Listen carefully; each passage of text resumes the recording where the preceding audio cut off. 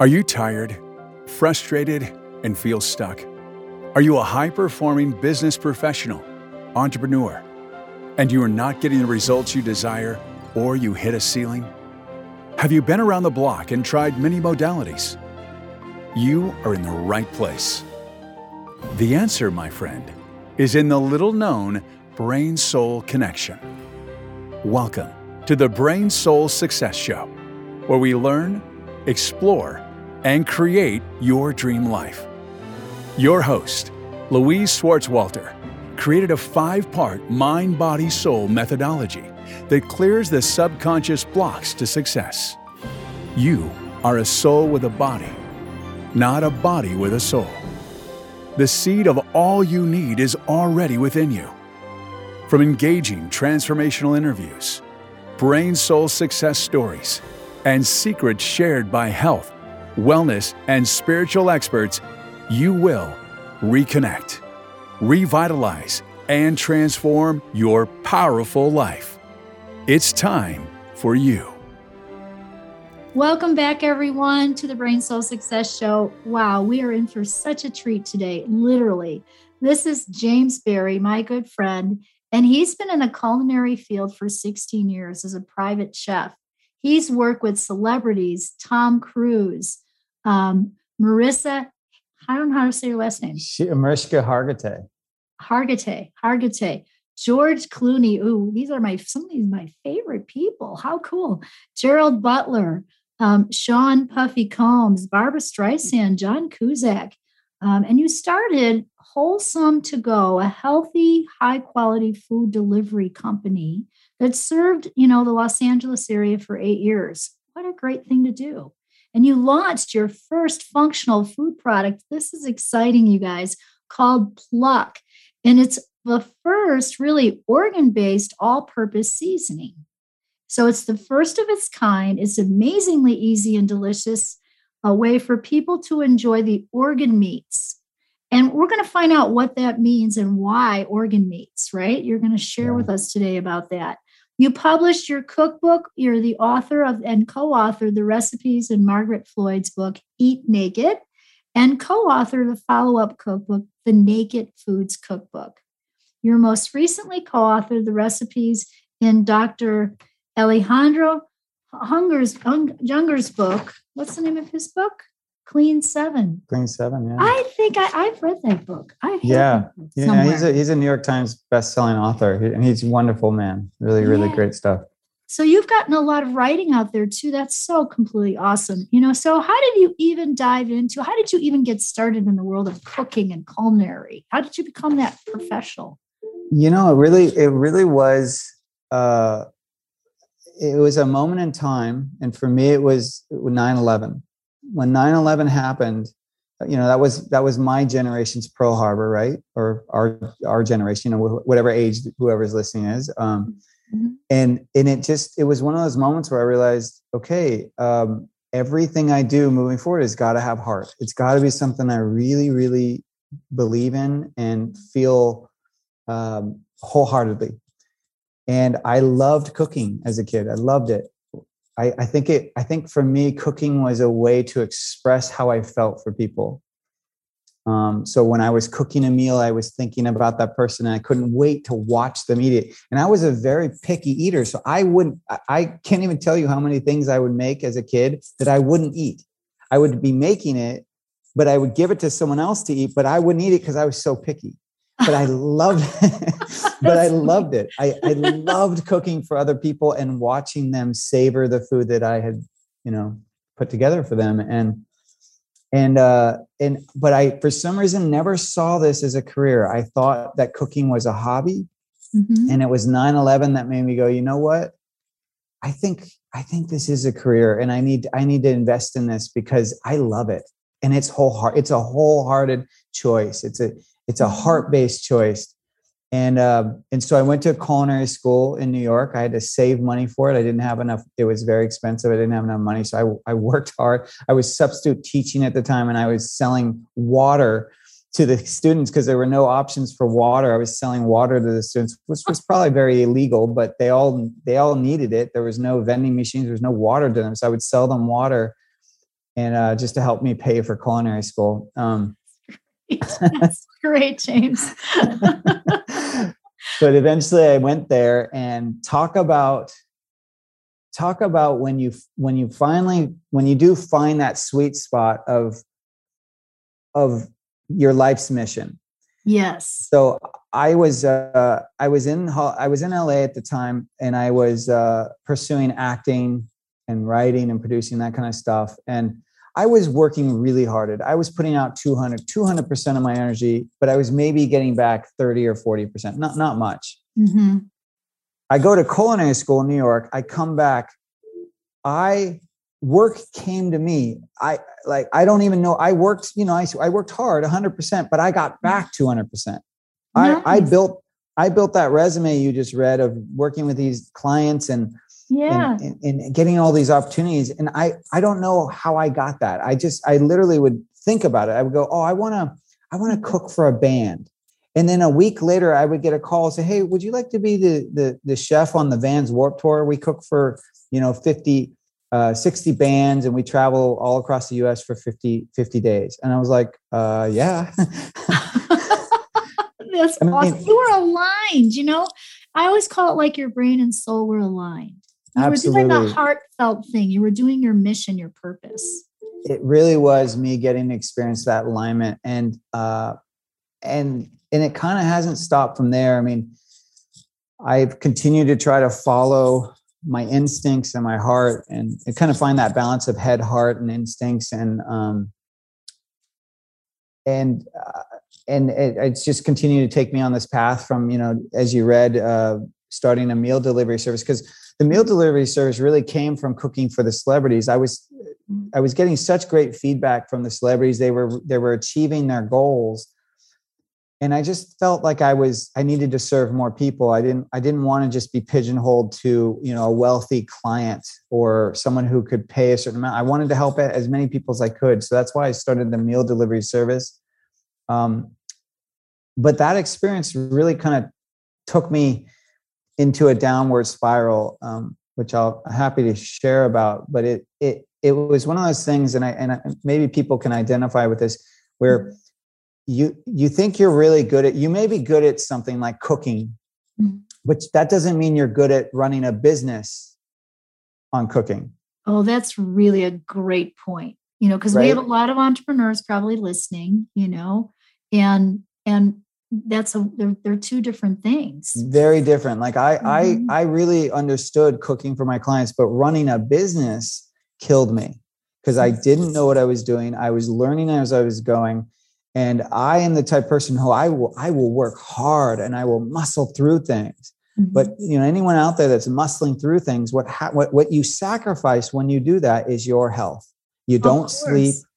Yep. You don't exercise. You don't eat right. You just go into survival mode. And being in that fight or flight mode for 8 years, which is what I was in, resulted in my health decline. Right. And then so those adrenals get taxed, they get burnt out, all the cortisol that's flying through your body is all off balance, Yeah, I understand, and I could see where you're a super hard worker and you made it work.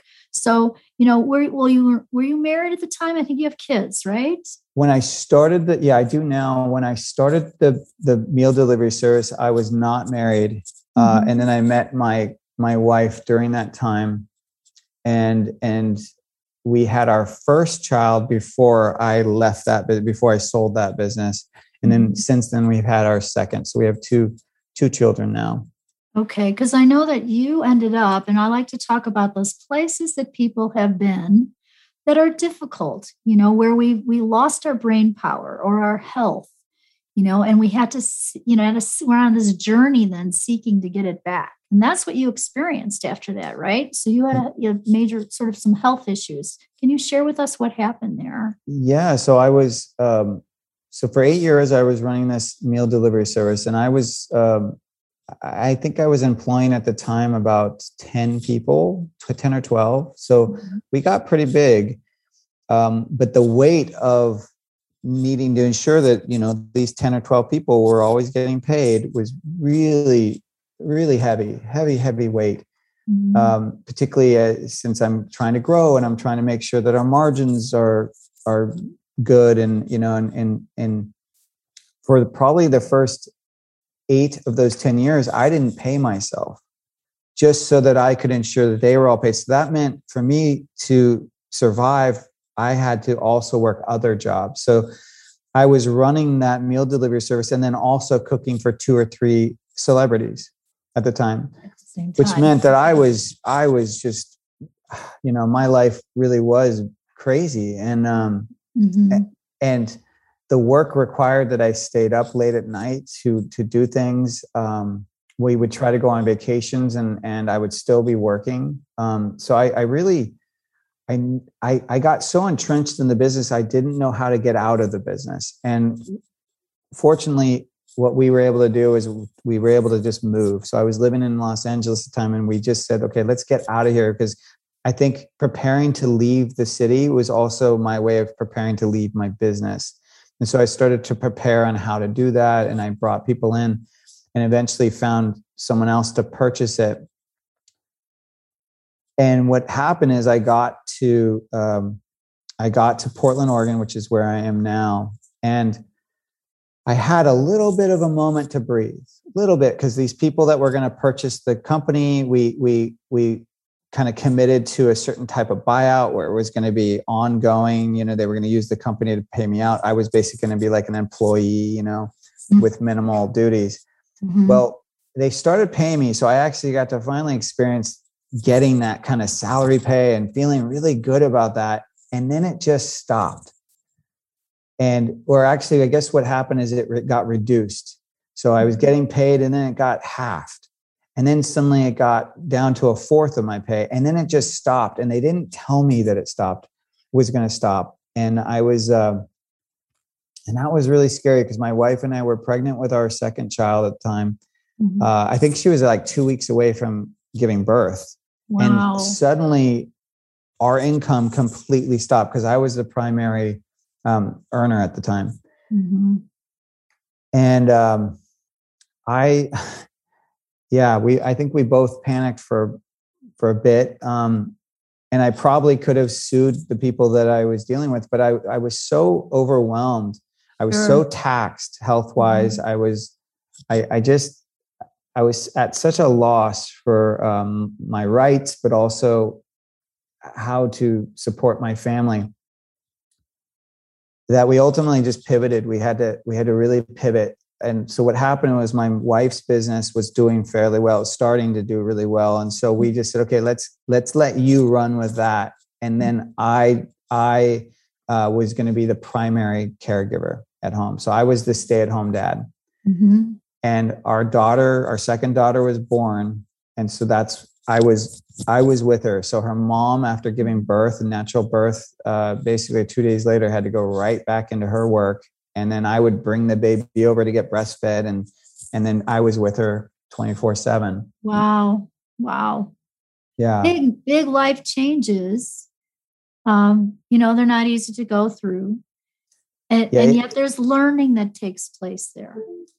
Oh yeah. What did you learn? Huge learning. Well, first, let me just say that anyone out there that is a stay-at-home parent, kudos to you. And please let whoever's in your life that you are feeling not appreciated by, listen to this podcast and let them hear that I did it. And it is the hardest work I've ever done. It is the hardest work. Your day feels like you're in a Groundhog Day movie because you're just repeating the same things every day. You have no time for yourself. When you do, you're just exhausted. And you feel like your creativity and your imagination just gets sapped because you're just so focused on the need of the child and the household, right? And maintaining the household. And so it was just really hard. And I appreciate everyone who's doing that job and believe that they should get way more kudos than they do. But I learned I was afforded the opportunity to get my health back. I was able to just be more present, which was really important. That was so hard the first 2 years, and it took me that long. The first 2 years, just being with my daughter and not trying to get on the phone, or not letting my self-worth be determined by what I did that day. That was really challenging. That's a good point. And you're right. Men don't experience that as much as women. And yet it's changing. There are a lot of stay-home dads today. And so I appreciate you sharing that, with our audience here, that it is one of the hardest jobs you'll ever do. And some of the mindset stuff that happens when you're in that Groundhog Day, like you said. Yeah, it really is. Really is. And as, I don't know if this is as a man or just or me personally, but I was really tied into that. My self-worth was determined by what I achieved that day. And when you're a stay-at-home parent, your achievement that day is that your child's alive. Right. Or that your house is clean or whatever it is. Like you don't you can't say like, oh, I had 3 meetings and I sold my product to 5 companies. You don't have that. And so it feels very deflating. Yes. And and so it's really hard to be, at least I was challenged to really be present with my daughter and to be in the silence sometimes, to be in that moment and to not be on my phone or trying to create something else. But once I did achieve that, holy moly, was it gold. I mean, when I was finally able to just be present and fully just take in the joy and the beauty that I was being gifted by getting to be with her, with getting to be with my other daughter, and just getting this time to self-heal and to be with my kids as they developed was priceless. I am so grateful for that, because as everyone talks about, you never get that time back, ever. You don't get that time back. And, I totally appreciate that. And thank you for sharing that. I mean, I went through the same thing. I'm a female, and I had chronic fatigue, and my kids were little at the time. And I wanted to work. I was getting my master's in counseling, and I had to quit because I was so sick and I was so fatigued. But the gift was your gift too, was the same gift. I got to be home with them. Instead of me like on this rat race, type A personality, I'm going to achieve this next thing and my goals in my life. My world stopped too, and I got to be home with my kids. And it was the biggest blessing of all. It was just a magical, magical time. So I'm so grateful. And it does teach you to be in present time and to appreciate being in present time in that moment with your kids, and just, honoring that. It's so cool. It's really a cool experience. And if you haven't, and many people listening, I'm sure, whether you're a woman or a man here, you know what it feels like to just see your kid walk for the first time, or say their first little babble. It's just a gift, Yeah, it really is. And it's the white noise too. We talk about, how many of us out there how many of us in today's day and age just sit on the couch with no music, no stimulus, and just sit there and just be in that white noise, or that kind of like the silence, be in that moment of the silence. And I think when you're a stay-at-home parent, particularly with a really small child, you get that opportunity because your child is sleeping a lot when they're first born, right? When they're newborns, they sleep more than they do anything else. And I was afforded lots of rest time, which I needed, because I would let her sleep on my chest, or I'd just be with her, sleeping with her.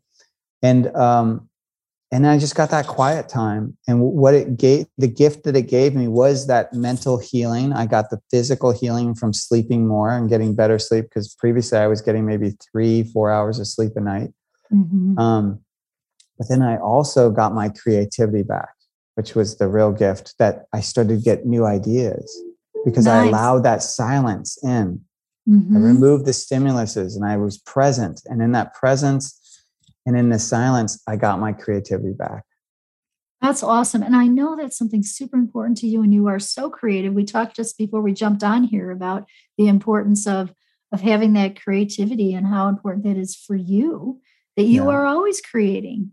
You come up with these amazing ideas, and you've got another new thing happening. And I'm so excited for this. I mean, gosh, you've taken all your gifts as a culinary professional, put them together and created, so this is your creation, a new product, right?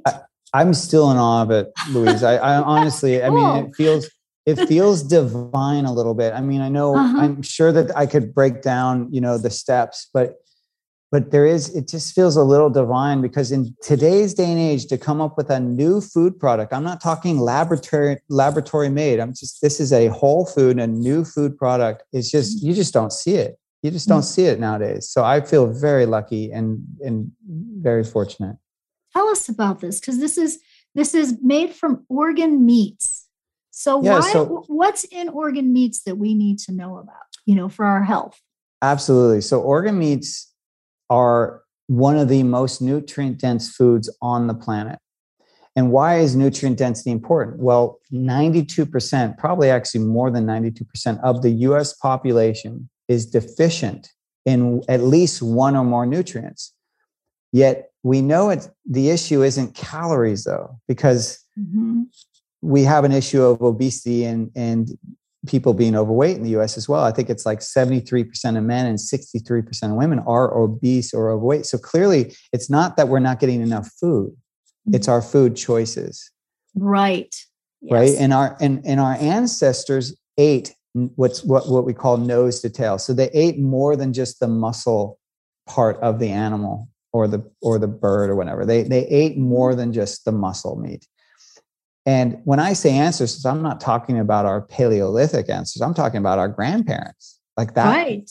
People born in the 40s, people born 40s or earlier, they ate organ meats. And they also had less chronic health issues. So I connect those dots and I say, okay, well, maybe we're not eating the right foods, and maybe we're not eating the most nutrient dense foods. So I identified the organ meats as being the most nutrient dense. And the other thing that's really key is that they're also, the nutrients in them are bioavailable. So our bodies recognize them, which is not always true with synthetic vitamins. Right. When you see those products on the shelf say, fortified with vitamins, those are synthetic vitamins. And your body a lot of times doesn't know what to do with them and can't assimilate them. So you can get into sometimes getting too much of something or not getting anything. It can kind of go either way. But when you get a whole food source, your body knows exactly what to do with it. It can absorb it, and it will only absorb what it needs. And if it gets too much of something, it eliminates it. That makes so much sense. I think about how like eating an apple is different than apple juice. Absolutely. Right. It's the whole food. It has the enzymes, the fiber, everything in it. So your body knows how to digest that and what to do with it. And when you're in alignment with nature, your body flourishes, it thrives. And so what makes organ meats nutrient rich? Well, it has vitamins like A, it has vitamins B. And when I say vitamin B, I mean all the vitamin Bs, especially vitamin B12. It has vitamin C, D, E, and K. It has essential minerals like iron, calcium, copper, magnesium, selenium, phosphorus, potassium, folate, zinc. And these are all vitamins and minerals that you'll find in prenatals. Nice. I find that really fascinating. So the minerals and vitamins that science is telling us these are what you need to create life are in animal organs. So I look at that and I say, then this is Mother Nature's multivitamin. Oh, that's beautiful. I like that a lot. I'm just thinking of something. Years ago, I had a gentleman who owned a cattle ranch. He lived here in Albuquerque, but he owned cattle when he had lived in the East Coast somewhere. I think it was New Jersey. And he had grass-fed cattle. And there was a doctor down the way that would buy his liver meat. So when he slaughtered his cattle, the doctor wanted the liver for his patients. Yep. He knew about organ meats. And he wanted a clean source of them. He wanted a clean source. Yeah. Quality is key when you're getting organs, because there's a myth that people get confused about. So people think that, because the organs filter toxins, that they also store toxins. And that's actually not correct. So organs are more of a filter than a sponge. So what their job is to process and convert potentially toxic byproducts into more water soluble forms so that they can then be eliminated or excreted out of your body. And that's why we pee, we poop, we sweat, right? That's how we need it to be water soluble, so it will leave our body. And so quality is key, because you want, when it's a healthy animal, a healthy person, the organs work properly. And in that situation, they do not store toxins. If anything, toxins get stored in the fat. Oh, thank you for that. That's really a good tip. And I'm also thinking of, my mom would tell me that she'd have to buy liver when she had like slight anemia. Mm-hmm. So they knew during those days to eat the organ meats, to give them what they needed. It wasn't like they ran off to the store and bought the vitamin. Yeah, no, it's true. With food. It's so true. And that's heme iron that's in beef liver. And that is the most absorbable form of iron. So it's so smart. I mean, I've been, most other countries understand the importance of organ meats. They're built into a lot of their cultural foods. I mean, you have like in the Mexican cuisine, you have menudo, which uses the beef stomach. Haggis in Scotland uses like a sheep or calf heart, liver, lungs mixed with suet. Then there's like Ireland, they have the blood sausage, or what they also call black pudding. The UK has steak and kidney pie. So French have pâtés. So every other country is utilizing this nose to tail eating, but not the US. And so that's backwards. We're so backwards. And we also have some of the biggest healthcare issues, right? Yes. And so that's why I created Pluck. Because I love it. Pluck is, in my judgment, the easiest way to get organ meats into your diet without dealing with the kind of three hurdles that I've identified. One is the taste. A lot of people associate organ meats as having an icky taste. Mm-hmm. With Pluck, it tastes delicious. You don't even realize you're eating organs. The other issue is people don't know how to cook them. They're overwhelmed. It's unfamiliar. So they feel intimidated by organs. Well, With Pluck, you don't have to cook it. You can sprinkle it on McDonald's to-go food if you wanted. That's pretty cool. But we don't want to encourage that, you guys. No, I don't want you to do that, but you could. And then you don't need to source it. We talked just a moment ago about the importance of sourcing your organs and getting them from healthy grass-fed animals. And with Pluck, I've done that for you. It's already sourced. So what Pluck is basically, it's 5 organs. It's liver, kidney, heart, spleen, and pancreas. So, and those organs are all coming from 100% grass-fed pastured animals from New Zealand, actually. And they're freeze-dried and powdered. So they're shelf-stable. It's a dry product. It looks just like, I don't know, a collagen powder or something. It's no different. Okay. And then what I do is I combine those with organic spices and herbs to offset that taste. Mm-hmm. And what you get is a shelf-stable all-purpose seasoning that looks just like any other all-purpose seasoning. And there's no difference in look. But what you get is a taste that's just so unique. It's got this umami taste. Are you familiar with that umami flavor? Yeah. Awesome. Yeah, it's kind of like a savory taste. Yes. And it's just so unique, but delicious. And what umami does is when you sprinkle it on food, it actually makes the food taste better. That's what umami does. It makes the other 4 flavors taste better, and nice. It's just gorgeous. I mean, I didn't know when I created this that it was going to be so versatile, but we've gotten feedback that people have tried it on everything and it works. That is so wonderful. I mean, again, it's food. That's what I love, is we need to get back to the real food. Many of us do take supplements and vitamins, and I even sell supplements and vitamins, and I love them. I've got food grade pharmaceutical, but I still think we have to eat the food. We've got to do the food. Yeah. And I'm definitely not I'm promoting nose to tail eating. I really do believe that that's missing from the American diet. And that's potentially why we have so much chronic disease. And so I see Pluck as just the gateway. I encourage people to still try organ meats. And if people go to our website, they'll find not only recipes, but they'll also see that I provide a lot of times the steps how to ease into eating organ meats. And while Pluck is like step number one. It's not the last step. So I really encourage people to try different parts of the animal, because you're going to get nutrients and from that animal that's very different from the muscle meat, very different. An example would be like tongue, for example. So tongue is something that people kind of think about and they get icked out by, but the tongue is actually what's underneath. There's a muscle in the tongue that's really not that different from muscle meat. It's really pretty identical. So when you cook the tongue and you take off the outer layer, that's the intimidating part. Underneath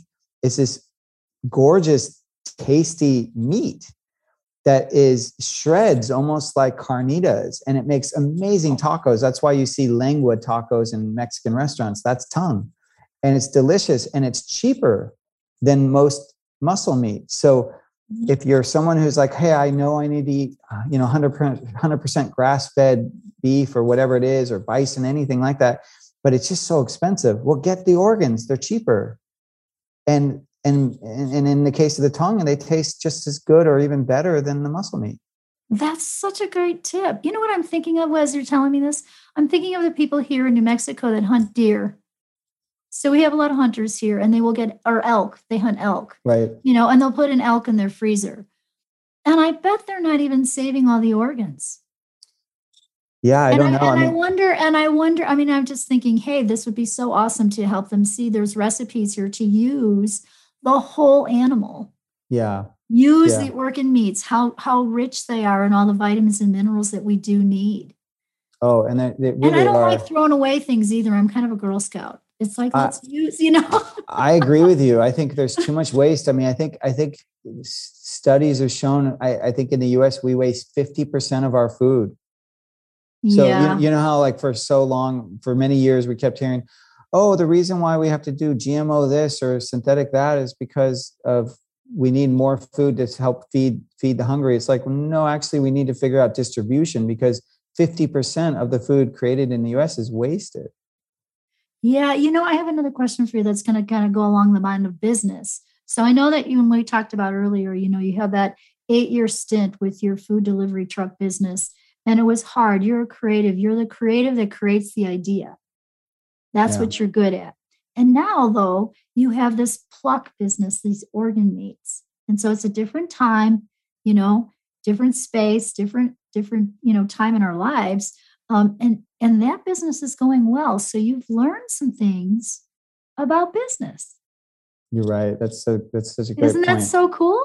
It really is. So one of the things that I've carried into this new business is that I get to create the business. So we have this idea in the US that all businesses have to be, 9 to 5 or 8 to 5, a certain time frame, that all businesses have to be centered around the work time, the output, and not necessarily centered around our health. Mm-hmm. Right. And so I am structuring this business differently. I'm part of the business plan is also the health plan. So I actually specifically work only a certain amount of hours a day so that I have time to make my meals from scratch, so that I have time to work out and exercise, so that I have time to be with my kids. So I usually stop work at 3:00. And that goes for also the people that work with me. I'm always promoting that we while we're selling a health product, that means we also have to take care of ourselves. So we have to walk our talk. And so I'm always encouraging that we do not work these crazy hours, particularly, and I'm building the business specifically to serve that purpose, meaning that, for example, we're online right now. So our customer service hours are what we designate. We don't have to just be available 24 hours a day. And I know there's lots of tech stuff that can enable you to do that. But as long as you set the boundaries for your customers and you clearly communicate it, no one has been faulting us for, responding within 24 hours versus within an hour, if that makes sense. Yeah, totally. And so, again, that is just a great example of what can happen when you do set boundaries and you work on the self-care, not only for yourself, but your employees, and honor that. your business is not going to suffer. In fact, it's probably going to thrive bigger. And everything doesn't have to be figured out that day. It's like, you can only do so much in a day. And I've learned to really relax around that and redefine where my self-worth comes from. I now see self-worth coming from my connections to people and my interactions, and from my relationship with my family. That's where my self-worth comes from. Oh, you learned a lot. We all have to grow. Yeah. And we all have a test. Everyone's test is different. It's different, whether it's a health issue or a business issue or whatever's happening for people. I really believe we all have that test of finding that balance in our life and helping us find that self-worth and that authentic self again. And when we can do that, I call it the connection between the brain and the soul. Our life soars. Yeah. Our life soars.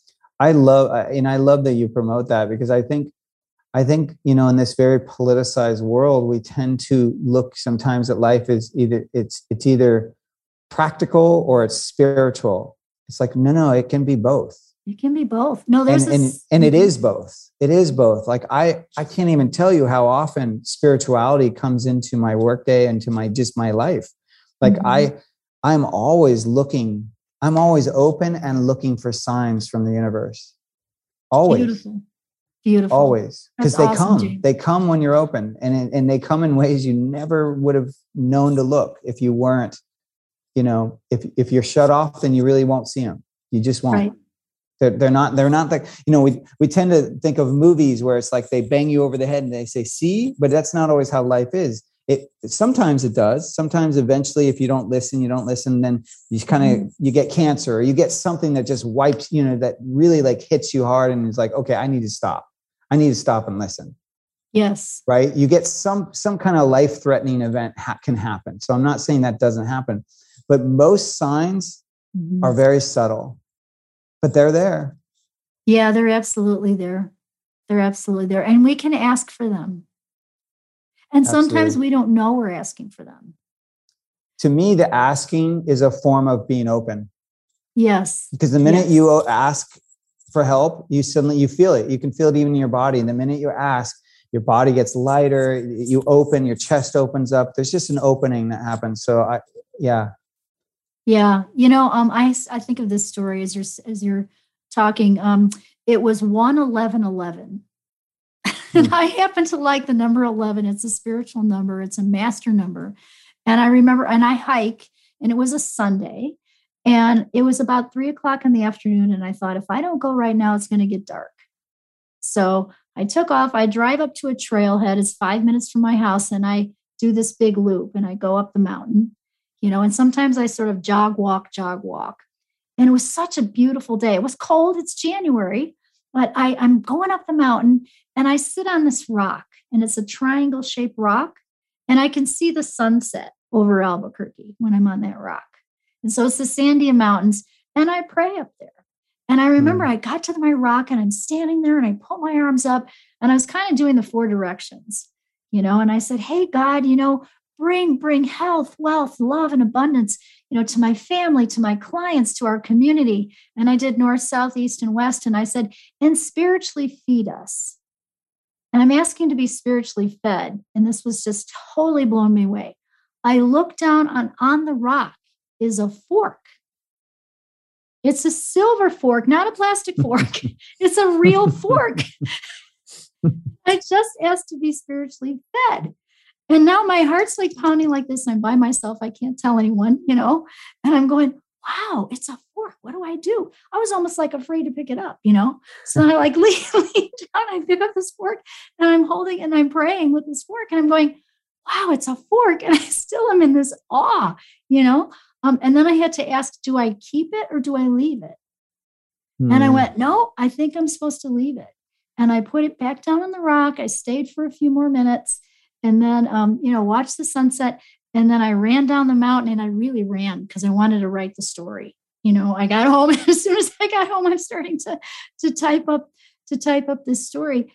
Was that a beautiful sign or what? Oh, absolutely. But see, once again, not everyone would have seen that, right? But you were open. You were completely open. And I love how you said that you raised your hands in the air, because that's a physicality of being open, right? When we open our palms up or raise our hands above our head, we're basically saying, hey, we're open to something bigger than us. Yes. And I just, to me, that's a beautiful story and a beautiful moment. And it's very telling. It's telling of how you show up in the world and what you bring. Yeah, no, thank you. It's still, I mean, it was 111. Look how many years ago it was, but I still feel like I'm there. Like it was that profound, so we do have those moments, those signs. Oh yeah. I mean, asking for them. I have stories I could tell that are truly feel supernatural, and that, and in those signs, but without taking up too much time of your audience, I won't tell them, but I will just say that I attribute those experiences to just being open-minded, being open physically. It's just, there's no harm to anyone ever to just be open to something bigger than ourselves, whatever that is, whatever that you want to label that, it doesn't matter, but there's no harm in it. And you'll find that when you serve a higher power than just yourself, you're serving everyone. Absolutely. And you know what I see? I see that the people who are in business, who hold that stance. I don't know another word right now about that, but who are holding that energy, that stance that you just shared, that openness, that spiritual connection, they're the most successful. I totally agree. And it's not necessarily money success. This is non-denominational. I'm not telling you to believe in, you don't have to be a Baptist or a Christian or a Buddhist or whatever. Totally. So it's your belief. It's just your belief. It's non-denominational, but that belief and that connection is what will help you succeed. Absolutely. And if that, if anything, that's that lesson that I got, or that's the path that I got turned towards after 9/11, which is follow the path with heart. Mm-hmm. And, every day we wake up, follow the path with heart. What's your day going to be like? Well, I'm going to follow the one that has heart. So when you're interacting with people, if you find yourself rushing to just get through that conversation, it's like, make sure to look that person in the eye before you leave, because there might be a truth in that person's eye that reverberates back to you, that stops you in your tracks and actually takes that conversation in a whole other place. But I found even simple movements like that of like really looking your person's eye, and opposed to looking at their mouth or not even looking at them, right? Most people, you can't look at their mouth today. It's covered. No, right. I'm just kidding. That's true. I'm sorry. The world we live in. Say that. No, that's such good advice. So how can we learn more about Pluck and order some for ourselves? Yeah, I love the support. We are at eatpluck.com, and Pluck is PLUCK. And that's where you're going to find those recipes I talked about earlier. And then we're on social media. The handle is @eatpluck. And then you'll find me personally under Chef James Barry, and that's Barry with an A, BARRY. And we're constantly, the brand, myself, we're all about trying to provide value to support people, and to your point of eating real food, mm-hmm. to cooking their own food, to taking care of themselves, to taking care of their community. So you're going to find lots of support around that when you go to either our website or our social media. Oh, that's awesome. I have another question about that. Give us a couple of tips on where to use Pluck. Like it's seasoning. How do you use it? So first of all, kids love it. So if you are a parent, I got to tell you, like, we all have those days where, you didn't meal plan, you didn't really prepare well, and your day kind of went sideways, and you're like, oh, I guess we're ordering pizza again, right? We've all had those days where you're scrambling for dinner, mm-hmm. and it's a last minute thing. And then you kind of feel bad as a parent. You're like, oh man, pizza again. I don't feel like I'm taking care of my kids well, but this keeps happening. Mm-hmm. Well, I have to say that's kind of why I love Pluck, because even when I have those kind of days, I can sprinkle Pluck on that pizza, and I can feel a little bit better as a parent. Like, okay, yeah, I had a sideways day. I had to order pizza, but guess what? They still got some organ meat. They still got some nutrition in that pizza. That's and great. I just feel better. It just helps me feel a little bit better as a parent. But that's even an idea of how to use it. Use it literally on everything. I mean, my kids put it on their popcorn when we have movie night. They love it. They love it. You will not, once you've had it on popcorn, you won't be able to eat popcorn without it. It's that good. It's seriously that good. But you can put it on potatoes. You could put it on vegetables. You can put it on any meat product, tofu. You could put it on fish. It genuinely, we joke that it works on everything but ice cream. That's our joke. Even though someone told us that they tried it on ice cream and they liked it. That's so good. Oh, that's so great. Well, how ingenious, what a creative in Denver, and how that's just brilliant. It's brilliant. Thank you. I said, I feel very fortunate that I came up with it before someone else did. Yeah, no, it's really, really brilliant. It's a really important thing today. And there's a whole lot of people. What I love about today, so I got sick like in 93. Oh, wow. So 1993, there were no gluten-free cookbooks. Right. Okay. The gluten-free cookbook came in the mail in a white envelope, and it was 4 pieces of yellow paper with a few recipes. That was it. I could have written like 5 of these, 5 cookbooks back then. I should have. So I had to learn to cook differently in my kitchen and go to all organic food. And we had an organic garden, and I even learned to can vegetables and stuff and put that in, did all that and put stuff in the freezer. And, so we learned to eat all organic food, which was a blessing in disguise, the result of my getting sick, So that's what I needed. I needed those nutrient dense foods, and we didn't have all the choices we have today. And so now to be able to create this amazing product where we can get the organ meats, and more people are aware today than in 1993 and there's more organic food stores, and more people are understanding that our food is our medicine. You are what you eat. This is really brilliant. I'm so grateful to have this time with you. It's brilliant. You bring up a really great point, though, is that, in a sense, your illness kind of inspired you to become a homesteader, right? Which you hear a lot of in terms of health, is you hear people talking about, well, our ancestral ways, or like eating as close to nature, right? We talked a little bit about that today.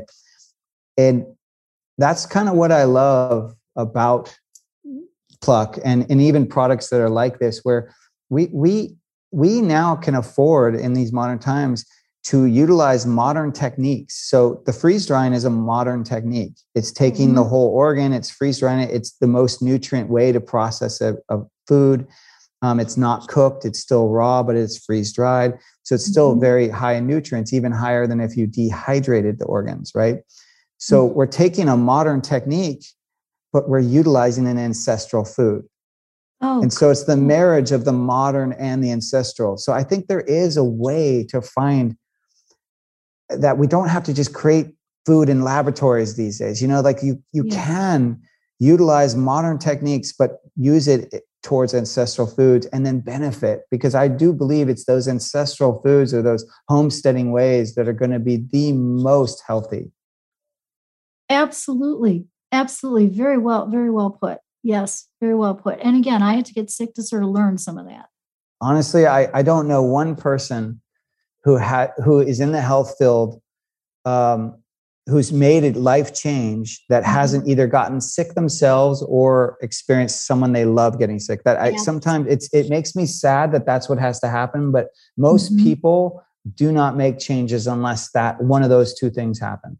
That's very true. That's very true. And the hardest thing to do as a naturopath, the hardest thing for me to do is help people change their diet. When they haven't experienced that. They will take supplements, they will do some of the mindset work and everything, but nope, they're not giving up their Fritos. Yep. Or their wine or their bread or you name it. Yeah. And usually it's the thing that they eat all the time that they're unwilling to give up that's causing most of the issues. Well, that's true, because what we crave what we're allergic to. Exactly. Right. So, and the way our food is in America, I also have a lot of people who tell me they go to Europe and they can have the bread over there. They can have the wheat. Here in America, it makes them sick. Yeah, which You is know? it's our agricultural systems, and that's my whole point. Is like, in America particularly, we take these modern techniques and we hybridize. We take the food and we change it. And my point is like, no, we shouldn't do that. Let's still use the ancestral food, but just use some of these modern techniques to preserve it or to utilize it in ways that are limiting towards people eating them. Yes, absolutely. And that's what you did with Pluck.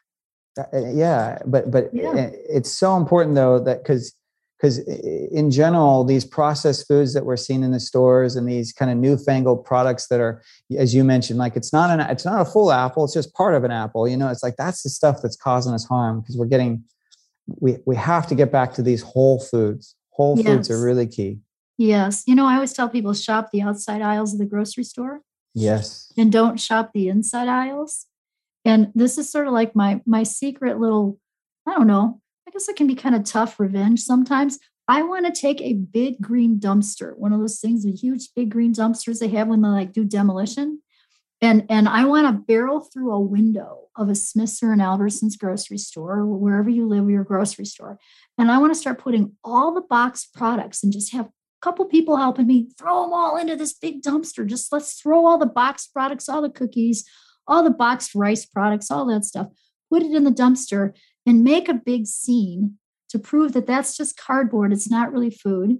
Yeah. And then I want to get arrested, and I want my clients to bail me out. Just bail me out. So that's if this is a dream, you really could make this a reality. That would be hard, because you would get arrested, and I'm sure your clients would bail you out because you're doing a very important thing.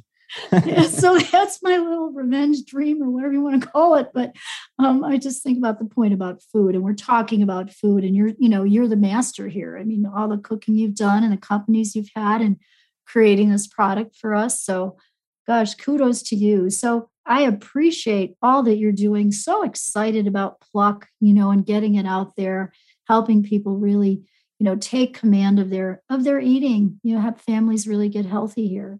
If you were going to leave us with one tip, what would you say to our audience here? Well, I would actually kind of go off of your share around the grocery stores and how to shop. One tip that I find is really important, and I say, don't fall asleep at the cart. Okay. And what I mean by that is that when we go grocery shopping, remember that the front of a package is still part of the advertisement. Think of that like the billboard. Okay. That's what's drawing you to the product. So you can never rely on the information that's on the front of the package. So obviously we're trying to discourage people from eating packaged foods, but the reality is that people are. So True. Here's what I want you to do. If you are eating these packaged foods, don't rely on that front billboard, turn it around and read the ingredients. And if you're reading those ingredients and you don't know what they mean, hydroxy, peroxide this or whatever, starch that, whatever. And they're just words that seem like they're coming from a laboratory. They just don't make any sense to you. Put that product back, because if you don't understand it, your body's probably not going to understand it either. And then go try to find things that are basically ingredients that you would put into a recipe opposed to a finished product. So just then go to try to find foods that are considered ingredients. Like go to those outside aisles and find foods, because the reality is when we're eating food, it's just a formula. That's all it is. It's just a formula. We need some protein, we need some vegetables, and we need some fat. And everything else, starches, carbs, that's all relative. That depends on what diet you're following. But the reality is we mostly just need fat, protein, and then some vegetables. And they can come in lots of different forms. And so, and those, you're going to find all that stuff, as you said, on the outside aisles. But if you are buying that inside, read those ingredients and try to find the shortest, the lowest amount of ingredients as possible. That's a great tip. Thank you for that tip. Yes, the package is the billboard. Read the ingredients. turn it over, look at the ingredients. And if you can't pronounce it, you don't want to buy it. It has to be something, yeah, that's a great tip. Thank you for that. Yeah. I mean, there's an example of, there are those bars,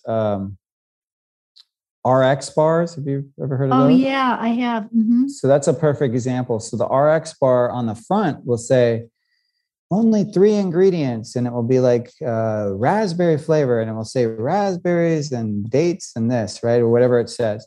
Mm-hmm. But then you turn it over and you read the ingredients, you realize, oh, there's natural flavors in this. They didn't put that on the outside of the box. Oh, wait, right. And then there's this. And they didn't put that, there's this oil or whatever it is. They didn't put that on the outside of the box. And you start to realize there's a couple other ingredients in there that they didn't highlight on the front. And you go, well, why didn't they highlight natural ingredients or natural flavors? Not natural ingredients, natural flavors. Like, well, why is that? What are natural flavors? And you know what the answer to that is? No one actually really knows, because the flavor industry is a closed door industry, meaning that they oversee themselves. So all we know about natural flavors is that natural flavors are coming from natural sources, but they could still be toxic. Like it still doesn't mean they're good for you. So artificial natural flavors, if you see that in any product, you might want to put it back, because you don't actually know what it is. And a lot of times it's got stuff in it, petroleum products. It's got particularly the artificial stuff. It's got petroleum products. It's got certain kind of fats that are actually causing us harm. That is another beautiful tip. And I actually do follow that. I didn't know that about the natural flavored industry, but I read, and I feel sometimes natural flavors means MSG, maltodextrin, some kind of preservative that we don't know how our body's going to handle it. Yeah, it's true. And a lot of times it does. It does mean that, And another thing is that when you see it has a flavor additive like that, natural flavors or artificial flavor, that tells you that it's not, they're adding something to heighten the flavor. They're doing something to it that removes flavor or that doesn't already have flavor. And then they're heightening the flavor because it doesn't have flavor. So right there, that tells you, well, then maybe instead of getting that apple bar, the bar that has oats or whatever they did to it, protein, whatever they did to it, and then it has these natural flavors, just go get an apple. Of course. Move away from the bar and just go get the real food. Get the real food. Yep. Get the real food. Yeah, that's great. That's really great. Well, gosh, we got some great tips today. It was such a pleasure, spending time with you, learning about what you're doing now and the creativity you put in and the amazing product Pluck. First product like that out there, you guys. So give this a try. Tell us again how we can find that product. Yeah, eatpluck.com.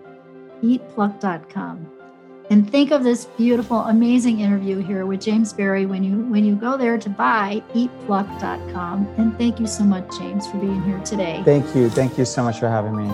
It was just a gift, and have a great day, everyone. And remember, follow your heart, but take your brain with you.